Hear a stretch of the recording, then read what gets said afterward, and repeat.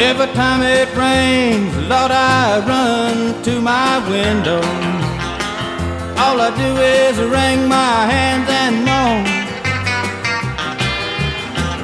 Listen to that thunder roar, and I can hear that lonesome wind blow. Tell me, baby, why you been gone so long? Tell me, baby, why you been gone so long? You been gone so long now. Tell me, baby, why you been gone so long? The wolf is scratching at my door, and I can hear that lonesome wind horn. Tell me, baby, why you been gone so long? Someone said they thought they saw you roaring down in Reno with a big old man from San Antone. They tell me I'm a fool to pine for you, but what do they know? Tell me, baby, why you been gone so long? Tell me, baby, why you been gone so long? You been gone so long now. Tell me, baby, why you been gone so long? The wolf is scratching at my door, and I can hear that lonesome wind horn. Tell me, baby, why you been gone so long? There ain't nothing I wanna do. Oh, I guess I could get stoned and let the past paint pictures on my head. Kill a fifth of Thunderbird and try to write a sad song. Tell me, baby, why you been gone so long? Tell me, baby, why you been gone so long? You been gone so long now. Tell me, baby, why you been gone so long? The wolf is scratching at my door, and I can hear that lonesome wind horn. Tell me, baby, why you been gone so long? Tell me, baby, why you been gone so long? Hello there, VJS. Joel and I are doing another double header. Another double header. I think this is our second podcast for your group this week, right? It is. That's true. And I just uploaded one. I don't remember when. Yesterday, right? Yeah, you uploaded it yesterday. We did it yesterday. It's very windy out there. That's what's all that. So not only have we done one for you guys already this week, but we just done one already tonight. Just did another one. So if neither of us can speak, then you'll know why. Didn't we do another double header though? Oh, we started with VJS last time and ended with Latin America. I don't remember, because we did the COVID news. Oh, that one got dark. That one got dark. But tonight we're killing the game. I'm feeling in top form. I'm feeling really energetic. I'm feeling really alive. High podcast vibes. All right. Well, tonight, in this ep, we'll be talking about a chapter out of Dan Brinks' book, which is called The Judicial Response to Police Killings in Latin America. I remember this book. It's a Cambridge book. 2008. So an introduction, a theory chapter. Three case studies. Yeah, you know it. A short conclusion, and we out. You know it. Dear guy! It's a great book. It's a really great book. He may have a slightly, I can't remember. In any case, whatever. Basically he has some early empirical stuff. So they've read chapter 2. The theory chapter. Which is the theory chapter. But is actually for him not quite, right? So they actually read an empirical chapter. He didn't quite follow the true Cambridge form. Whoa. But it's like the empirical chapter that sets up the patterns as opposed to explaining the causal relationships. Okay. So I think it's like theory-ish. Well, I think it's like between the intro and the theory chapter. Whoa, crazy. Yeah. So anyway, on the formula. That's what the greats do. That's what the greats do. That's what the greats do. They take the formula and they innovate. They innovate. They innovate on the formula. So Brinks looks at 2 cities in Argentina, Buenos Aires and Cordoba, 2 cities in Brazil, Sao Paulo and Salvador de Bahia, and the country of Uruguay. The whole country. The whole country. Well, it's like tiny, right? It has a population close to that of these. You remember when cities. you interviewed for that job in Montevideo? No, I've forgotten about that. Skype interviewed for that job in Montevideo. Didn't I? Who was there that we knew? Juan Bogliacini. Yeah, that's too bad I didn't get that job. I mean, not that I don't love that I'm at Hamilton, but what if we were living in Uruguay right now? That'd be dope. That would be pretty righteous, I guess. I don't know. I'd have better Spanish. You'd have better. I'd have better Spanish. Shit, we'd both have better Spanish. Simone would have awesome Spanish. Yeah. Yeah, we would have moved to Uruguay when she was 3. Yeah, she would have been Uruguayan. She would have been Uruguayan. Instead, she's a Central New Yorker. She's a Central New Yorker. Well, whatever. Yeah, it is what it is. Wounds and gifts. Wounds and gifts. All right. What are we talking about? We haven't even started talking. We've talked like inside baseball on professional political science, but I don't remember. It's extrajudicial killings. Well, it's the judicial response to police killings. Judicial response to police killings is what the book is called. This chapter has a lot of rich case material, which I am mostly going to forego in order to gunfire out there, but it's just the wind. Well, it could be both. There's a lot of wind. That's definitely wind. Yeah, that's wind. Well, what's it rattling? I don't know. Either. Best not to think about it. Yeah. Anyway, we're going to look at patterns. And this is one of these chapters that if you guys, I know where we are and whatnot, but if you read this chapter, it's got really. If you read only one thing. Read this Brinks chapter. chapter. It's good. He's got a lot of really great stuff. Is it good? It's really good. Good. It's good. It's straight up good. I like. You starting or am I starting? You're I've started, but you've started. I wasn't listening. You're just listening to the wind blow everything around outside. It's a little nerve-wracking. Page 38. In technical terms, then, the twofold dependent variable for the study is the level of effectiveness and inequality of each judicial system in response to police violence cases. So the twofold dependent variable for the study is the level of effectiveness and inequality. So that's the twofold, effectiveness and inequality. Exactly. Of each judicial system in response to police violence cases. So he is looking at what independent variables are affecting effectiveness and inequality.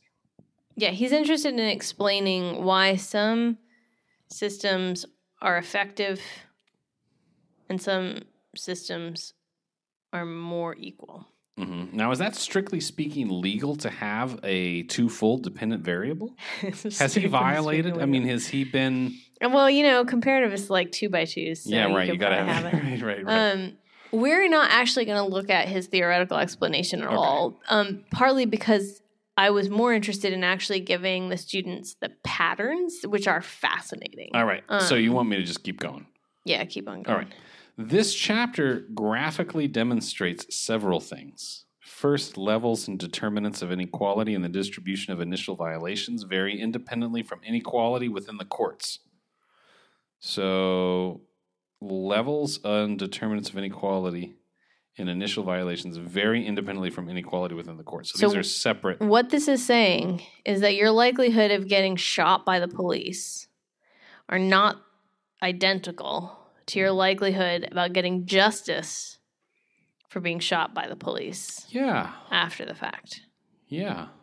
It's like Law and Order, right? There are two right? There are two elements, the police who investigate the crimes and the shit that who prosecute or whatever. I can't remember how it goes. Yeah, I don't know. I'm sure you can still see reruns anyway. Well, are there reruns? People don't watch cable anymore, do they?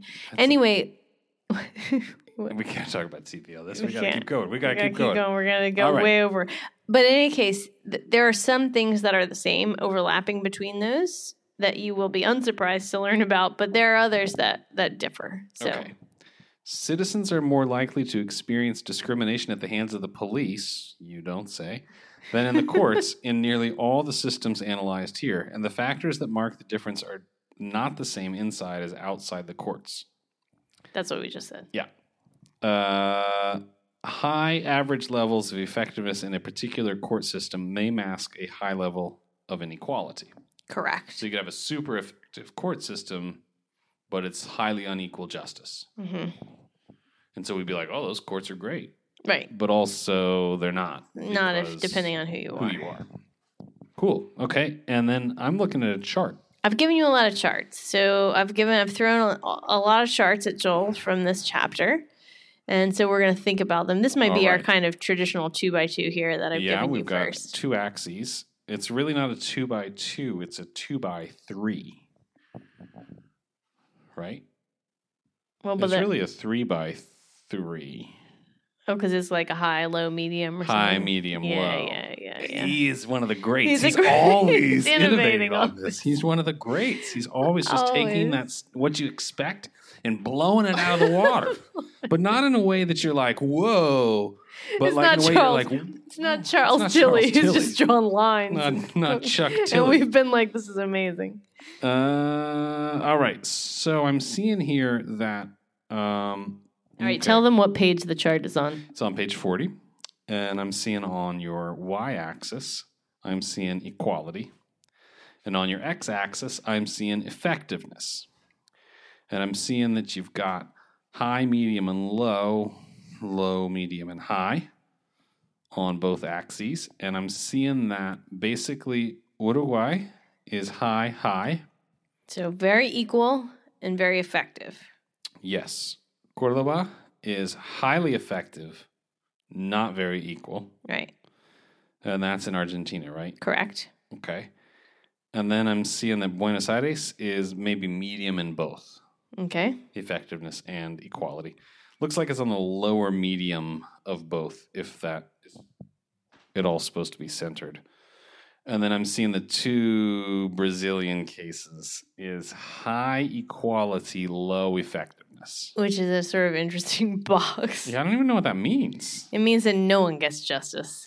No one gets justice. Doesn't matter equally. who the fuck you are. You're not getting justice. Yeah. Somehow, I'm not surprised by this. Well, keep going. Keep going. And that's all I see here. Okay. So I just keep moving? Keep moving. This is the best podcast. We're done in 10 minutes and I just talked about TV. Just talked Love this. about TV. Love this. And all right. Inside political science. Now, that one. Okay, wait a minute. Oh. So, what I will say. So, you said you were not surprised by this. And what I will say is that you are not alone, right? So on page 40, I think maybe the same page as this chart, Brink says, this pattern seems to confirm the impression of many. I'm in great company. Of many. Oh, of many. Of many. Okay. A great company. He has some citations there, you know. That rights are generally ineffective and do not reach the marginalized or underprivileged, even in systems that for the well-off work relatively well.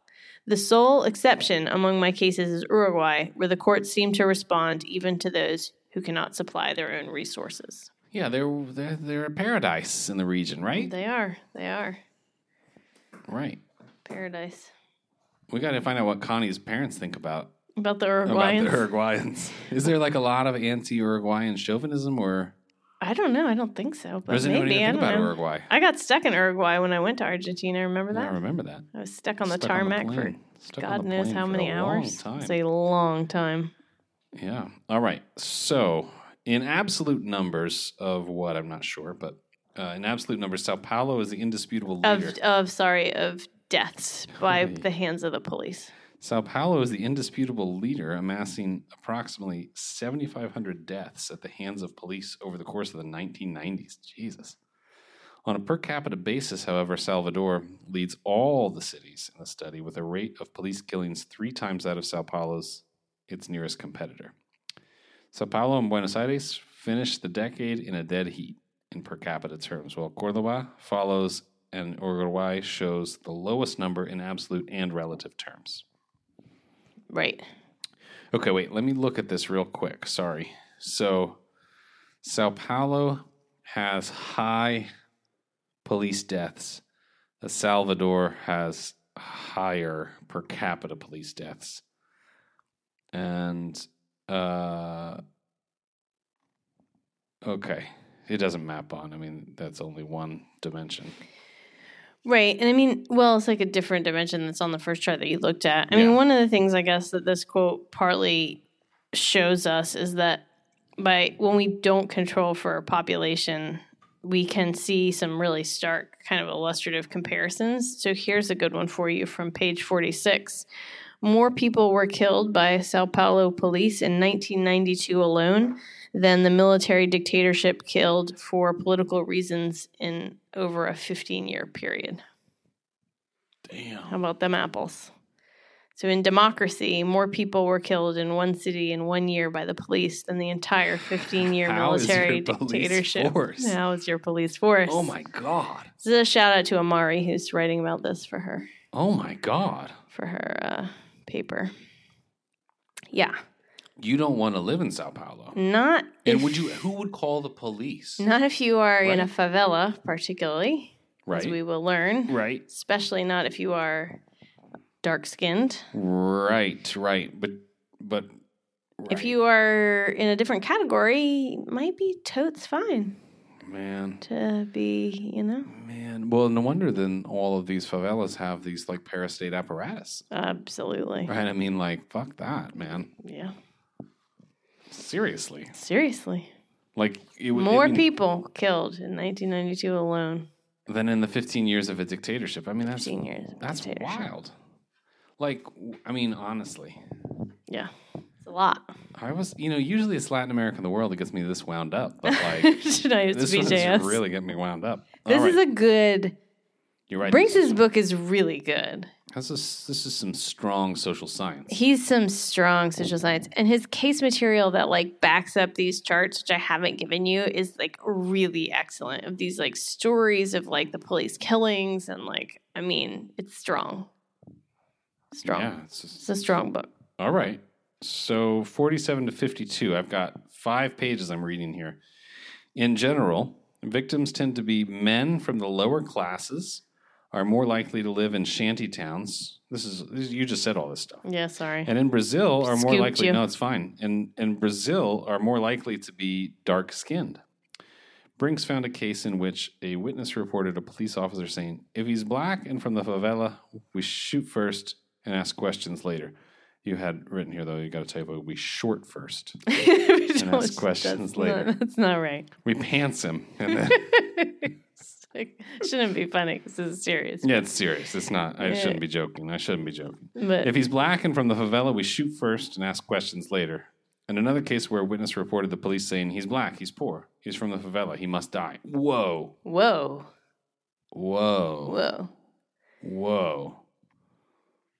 I mean, in a certain regard. He must die. I mean, that's like a really wild thing to say. Yeah. Like, he must die. I mean, especially if we're thinking about this like in the context of this doubleheader that we're doing, right? We were just talking about the military dictatorship in Argentina. And we were sort of talking about the ways in which the military really wanted to mask. They talked about disappearing people as opposed to killing them, right? That there was this sort of sense of masking that human rights, right? They allow Amnesty International to come in and do a report because they're like, look, we're not doing anything wrong. Whereas like here you've got people that are like cops that are like, anyway, that guy should die. Must die. That guy must die. Like must. Like it's a necessity. Because he's poor and black, right? Just sort of this bald-faced admission that like this is a race class act, right? Yeah. A racial class-based act. So we got to post to the forums or wherever you share stuff with this class. You got to share with them that. So it was a couple years ago that Donald Glover's Childish Gambino project did that. This Is America. Oh, yeah. And you remember how like that created a whole like global response. Yeah, of, like, this is Nigeria was the first one, but then like they were everywhere. And there's one that's this is Brazil. I remember that one. Yeah. And it's a really dark one, if I remember right. I also recall that. Like I think it's a really dark one in a parking garage. Yeah. Where like the police then strap the poor person to the chair and then fucking shoot him or something. Like it's a really, really dark one. You got to share it with them. Yeah. I'll look for it. And the whole article about the global response to This Is America, whatever, is like. We'll also have to see if we can pull great. that up. It's from Popula. Oh, nice. Okay, yeah, It's I'll pull it piece. up. Popula is a great news. Not news. It's a great outlet. Anyway, I'll give you some links. I'll hook you guys up with some links. Yeah. All right. I got another chart. No, this is actually in a chart. It's a table. I got to go. Let me get better light here. Yeah, I'm sorry. My scans are. It's all good. It's all good. We don't have very good lighting also in our professional podcast studio. Yeah, I know. We got working. perfect lighting for the studio. I mean, it sets the... A little mood. We got some Christmas lights that are colored because those are the ones that our daughter likes. And we put them up and we never took them down because they add some ambiance. They're perfect for the podcasting. I couldn't do it without the Christmas lights on. I definitely plugged them in just for podcasting. We always plug them in. Simone unplugs it so that she can... plug her computer in so she can play Stardew Valley. Table 2.1, which is on page 57. This is showing us the conviction rates by type of event and by city. So at the top, you've got type of event divided into police actions, private violence, and torture. And you're on the left-hand column, you've got your conviction rate. So Sao Paulo has a 6% conviction rate against police actions with a 44% rate of conviction against private violence. Torture is not relevant here. There might have been data on that. I'm not sure. Right. I don't know either. In Buenos Aires, by contrast, you get an 18% conviction rate on police actions and a 37% rate on private violence. In Cordoba, you get a 38% rate of conviction against police actions. Many fewer cases here.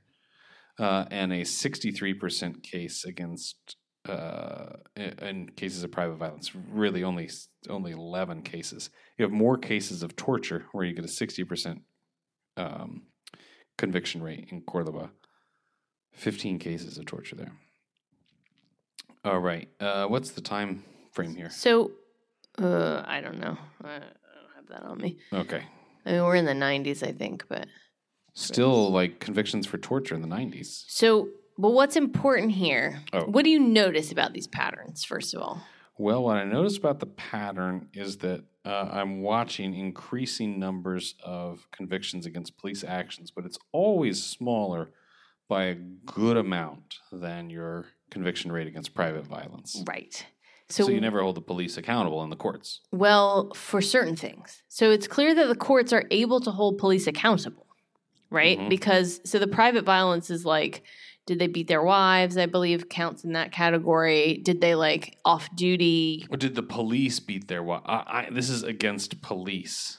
So this is all about conviction rates against police. Correct. Oh, okay. So what it's not in the title. The title of the title of the table isn't very good. Should have that. Okay, so it's convictions against the police. So it's separating out these different kinds of police things we could hold the police accountable for. Different kinds of police violence. No wonder torture exists. Okay. Right? Yeah, it's all making sense now. So if the police have done something egregious, right? Mm-hmm. If there's clear evidence of torture, we see that we can actually hold them accountable.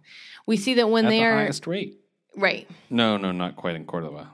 But in any case, like, we see that those levels are much higher in these cases of egregious acts and of these kind of private police violence. But here's what's wacky, is in Uruguay, you get a 52% conviction rate for, let me make sure that's 52, not 32. 52% conviction rate for police actions and a 0% conviction rate for private violence. But partly because there's 2 cases in private violence. Like, are there police just, like, that much more upstanding in Uruguay? Maybe. Right.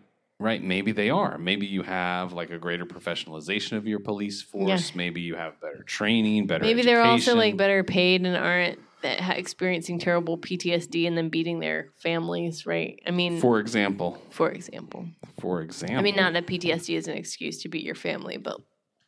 No excuses. There are no excuses. There are explanations. There are explanations of why we might sort of I just Not think about the excuses. work I've done with Jailers. No excuses, but there are explanations. Okay, That's so some right, this words is to it. live So by. what we're seeing, what Brinks is showing us here is the fact that this isn't just the fact that that first column of police violence in the course of duty has such abysmally low conviction rates, Except in Uruguay. is not showing an overall ineffectiveness of the judicial system. Right? That we can see that the judicial system can hold police accountable for certain kinds of activities, but is not holding police accountable for activities that are happening in the line of duty. That's really interesting. It's a really interesting finding. So that's part of his setup. Like I said, this chapter is this kind of like presenting the like empirical, like overarching patterns. We're going to have a chance to talk more about this?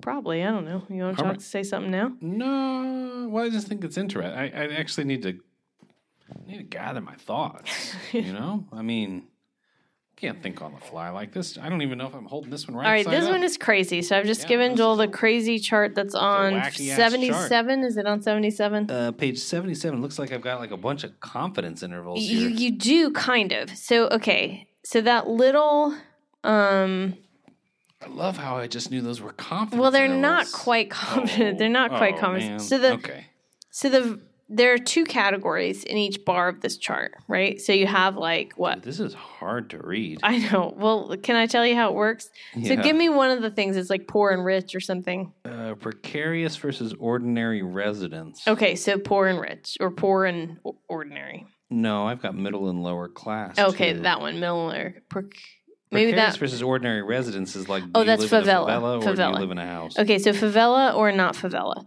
So there's a vertical line, right, that you see, and like a little short horizontal line, right? Yeah, some like tick marks. Yes. and Okay, then so the a vertical small line. horizontal line, that little line, indicates the average conviction rate for police in that location. So in Cordoba and Buenos Aires, right? Conviction against police. Conviction of police who have committed the sort of violence during their policing action.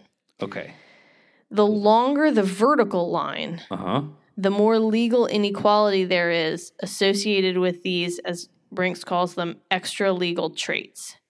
So the vertical line connects the rates between the favored and the unfavored category. So if that line is very short, there's low inequality compared to like favela residents versus people that live in a regular neighborhood. Does that make sense now, how to read the chart? Let me explain it back to you. Okay. And see if it makes sense, because I don't think it made sense. But I'm going to explain it back to you, and you can help me fill in the gaps. Because this chart is actually very sort of startling, and it's, I think, I'm actually not one startled. of his. Your explanation did not make me go, whoa. Okay. Okay, so I'm looking at that horizontal line is showing me the average conviction rate. Right. Okay? And the So look at a place like Cordoba first. Yeah, it's got like a wicked long line. Correct. In all of its everywhere. In every category. Except some versus no connection to crime. Okay, yes. But in precarious versus ordinary, middle to lower class, presence or absence of private prosecutor or demonstrations, I see there really long vertical line, which is showing me like a distance between. So the average conviction rate, if you are in a favela or a slum or whatever, is that very low number. And the average conviction rate, if you live in a regular neighborhood, is that high number. Got you. Which then gives us that average number, and so that's that tick in the middle. The fact that there's no line in all of Uruguay. Right, they're basically all just the one. Yeah, so you don't really have variance. Correct. You have no variance, no reported variance. Okay. I see. This is... Well, you have what you have is very little variance on these, what Brinks calls extra legal categories. Does that make sense? Right. So like this doesn't have anything to do with like your case. This is your like precarious versus ordinary residents That's an extra legal category. That shouldn't have fuck all to do with whether or not you have a conviction or not, right? Correct. If we're thinking in legal terms, right? Strictly legal terms. If we're thinking in strictly legal terms, it shouldn't matter if you live in a favela or if you live in a nice neighborhood. Like, shouldn't matter. In Uruguay, it doesn't. And in Uruguay, it doesn't. But in Cordoba, it matters a lot. It matters a lot. Where is Cordoba? Where in Argentina? Yeah. Let's see if we can Look pull it up up. a map Pull real up a quick map. for you. Like, what's it? This is a question for Connie. It's not. So it's not. Sorry, everyone. Connie's the. Well, I gave Who a else do shout I know out in to this? I gave a shout out to Amari, who's writing know about Amari. this topic. I know Amari, and who else? Lexi. Weird guy. Because She's in this in there. class, I She know is. her. You shouldn't give last names, so we'll have to Oh. bleep it out with a thing. We have to bleep it out. You're right. Sorry. Lexi's in there. Kevin's in there. You know Kevin. Yes, I know Kevin. Kevin and Lexi were in the same section of my intro, That's funny. I think. I don't think Cordoba is all that far from. It's not like a suburb of Buenos Aires. It's like no, it's like kind of more in the middle. So like, see, it's more But it's in not the middle. in the Pampas. Well, look, I don't know. Connie can school you on like what you need to know about Cordoba versus Buenos Aires. It's pretty far out there. It seems like it's pretty much in the sticks, right? Like, that's my impression of Buenos Aires. That like it's, or my impression of Argentina is that it's Buenos Aires in the sticks. That is about your impression. I mean, I guess that's like, Connie might agree actually. Yeah, I don't know. Her mom definitely would agree, right? I don't know. All right. I don't know who else in this class that you know. I don't either. Those may be the ones that you know. So if I'm lower class, I don't want to be on trial in Cordoba. You don't want to be No. trying to get justice against the police. Trying to get justice against the In all police. these places, you're more likely, even in Uruguay, you're more likely to be shot by the police if you're poor. Right. But once you get to the courts in Uruguay, right, you're more likely to actually get justice. Yes, if I can get that far. Well, I think it's like not if you can get that far. In It's that like Sao the Paulo, initial it's inequality wild. of the Sorry. police. Yeah, Go ahead. right. So Sao Paulo is a giant. No, Sao Paulo, what's stark about Sao Paulo is how close to zero the lower bound is. Right, how no one gets. Is that how no one gets justice? Yeah. Yeah. I mean, it's not as long as the line for Cordoba, Right. but Because Cordoba is actually effective, but very unequal. And Sao Paulo is the one that's the very presence or ineffective. absence of private prosecutor or demonstrations is the one that gets the most variance. So this is actually kind of And I interesting. don't quite know why private prosecutor or demonstrations are lumped together. Or are they in the same in that? They're the same. In They're that- the same. Like, I don't understand why. I don't know why he puts this together. I can't remember. He talks about them separately in the thing, but they're two different. So right, one is clearly associated with class, but I think they're also like, how much pressure are you putting on? I guess they're lumped together for this reason.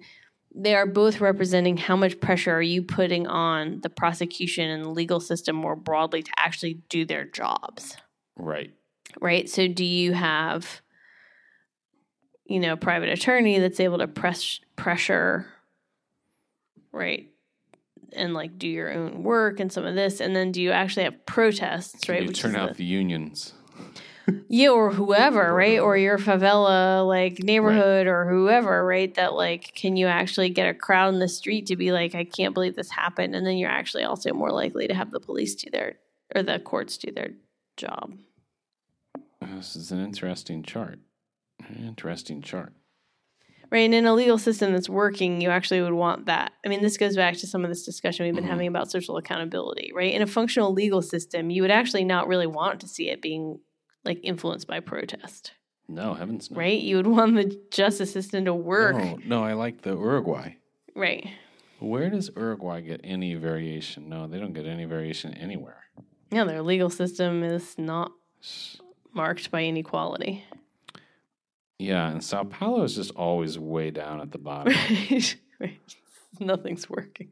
And like, this is the average percentage of conviction. and it's like under 10%. They're protecting their police very heavily, right? Yeah, naturally. Like the police are doing a lot of the state's work, right? They're doing a tremendous amount of, or they're... Well, I mean, they're certainly doing heavy kind of social control of favelas and of social control. That's the state's work, right? Black people and... Some would argue that's... Yeah. Inherent to stateness. Yeah. Depressing. All right, I got one more. Do you got one more? No, I don't actually. This one is not. That's from the last class. No, it's from this class, but we didn't end up talking about it. All right. Page 78. The variable with the strongest impact in all jurisdictions except Uruguay is the presence of a private attorney to accompany or prod or supplant the prosecution, not the persecution. No, the prosecution of the police. Right. To accompany the prosecution. So if you can hire your own attorney, that's the main variable. Right. That matters. Mm-hmm. Or if some group takes up your cause, if we think about some of these other things that we read about in the previous book that we were reading, right? If a human rights group were to...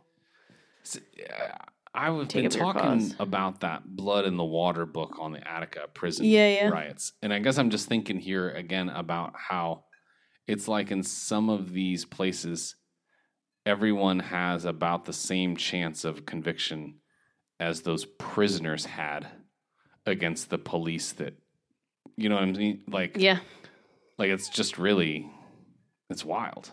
Yeah. Good book. Heather Thompson, Blood in the Water, if you're bored. Highly recommended. Great book. It's not about Latin America, but yeah, I feel like we talked about it on one podcast, but probably for the other class. Probably for another class. All right, so having a private attorney matters. I've got some more on this card. Mm-hmm. Hang on, I gotta get where I can see it here. This is from page 79, the very next page. The most vulnerable members of society, residents of shanty towns, the poor, the unemployed, in Cordoba, Buenos Aires, Sao Paulo, and Salvador, are not only more frequent targets of violence, they cannot even count on the courts for redress after the fact. For them, democracy truly has not brought an increase in legal protection from the state, and the courts are no restraint on the power of Leviathan. In Sao Paulo, Salvador, and Buenos Aires, and in the shanty towns and lower-class neighborhoods of Cordoba, as Hobbes once said, covenants being but words and breath, have no force to oblige, contain, constrain, or protect any man, but what it has from the public sword. I thought I'd end with a little Hobbes for you there, you know? Yeah, no, I mean, it's interesting. It's a bummer. It's kind of a dark chapter. Oh, yeah. I mean, the only real hopefulness here you get is like the Uruguayans, really, I think, in the whole... Yeah, who have like a strong ideological commitment to equality. Yeah, I mean, that's one of the things that I actually think is fascinating, and I didn't reread the whole book, obviously, for thinking about class today, but what I recall from the Uruguay chapter that I thought was so striking when I read this book the last time was this sense that one of the things that is so different and why you get such a different discourse and such a different everything is that the Uruguayans actually see crime as like a socially embedded problem. So they're like, well, like they partly see, it's like one of these other things where one of the variables he looks at is like how heinous was the crime the person committed, and it's like essentially did people justify it as like, well, they deserved it, kind of like these kind of things that he looks at. And it's like the Uruguayans are the most likely in like their kind of public opinion and whatnot to be like, well, like this person was poor and didn't have opportunity and needed to be provided education. And like, so they have these like far more kind of like social explanations for crime as opposed to sort of like social deviance and this kind of thing, which then makes them... Yeah, like far more to see the victims in these cases as far more human, basically, right? The victims of police brutality. Yeah. So it's like interesting that there's sort of broader sense of equality that has these like explanations where they're willing to see. I mean, and some of this, I think, from my understanding from like a general social responsibility for.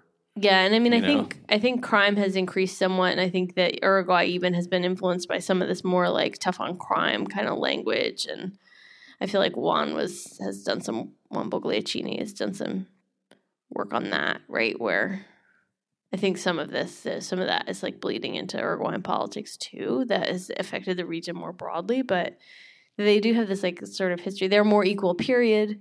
Right, there's less inequality in the country, and then there's like more maybe because of that, or related to the fact that they have redistribution. Is this more sense that like redistribution is what is required to sort of solve these problems, as opposed to thinking about kind of military response to social problems. It's just wild how much Brazil protects its police. Oh yeah. Or I mean, not necessarily protects its and like allows for like extrajudicial killing. Yeah, I mean that's wild too. Right, both. I mean, they have both very high rates of killing and very low conviction rates, very low accountability. I mean, you would expect that to go hand in hand, right? Because the less accountability, the more police are just like, whatever, just kill them. Right. I suppose that if you assume that police are monsters and want to kill. No. I mean, I wasn't making that assumption, but I do think that where you have these cultures where they reinforce, right, where like part of policing is that you're expected to like clean this up, and cleaning it up means taking extrajudicial action.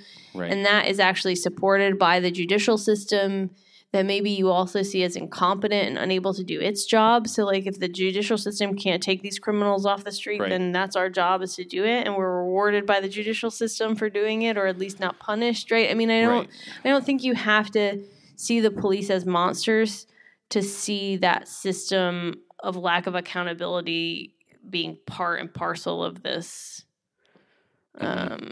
this kind of a cycle or pattern, or however we want to describe it. Right. And that's, I think, what I wanted to talk about before, which is like how much of this is about the courts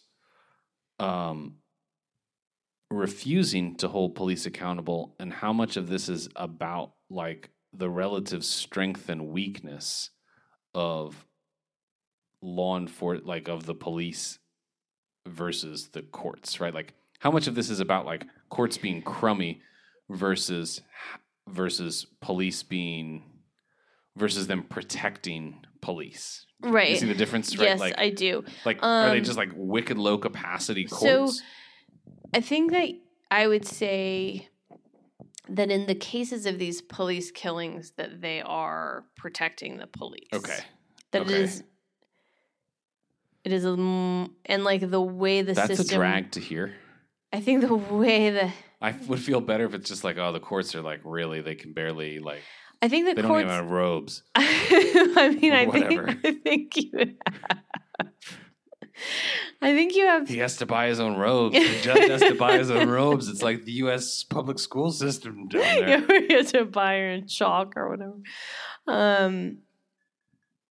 I think there is a broader incapacity. I can't remember all the details now to like lay them out, but in a lot of these systems, the way that like the relationships between courts and police is that the courts rely on certain kinds of police information to prosecute all cases, right? And so that basically when you're talking about prosecuting police, like you're going to have to work with these people on your next case. And so that the way that the institutions are set up also creates a kind of a protection that isn't even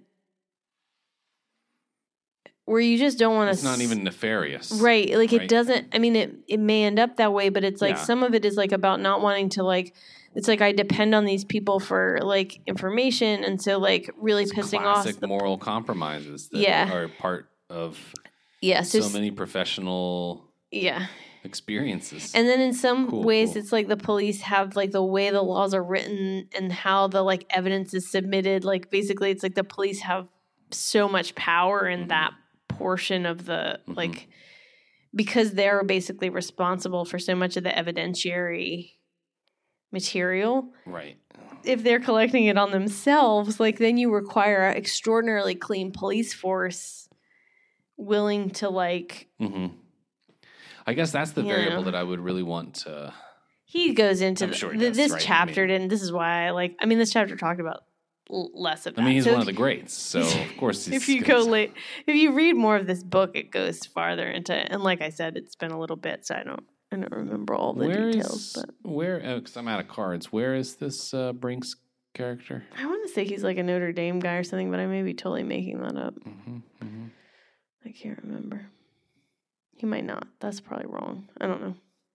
I didn't really look it up. It's not important. Before class. I've started calling the podcast Class. Well, I've called it that now multiple times this evening. Feels like it. Feels like it. These after now on week 7. Now on week 7 and after 11 p.m. It's after 11 p.m. Shoot, it's late. I told Simone tonight that she was like, "What time are you hoping to get to bed?" What'd you tell her? Well, I had to look at the clock, and I saw that it was like 8:30. Yeah. It's actually 8:39, a little later than I like. And I was like, well, 11 o'clock would be like the earliest that we could be coming to bed. Yeah. She's like, I'm only asking because I knew you had to like double podcast. Double podcast. Well, anyway. So I was hoping for 11, but looks like we done blown right past it. Blown right past it. Well, guys, on that note, we will let you go so that we can let ourselves go. To bed. And I hope you're all doing well and stay safe and sane. All right. Bye-bye.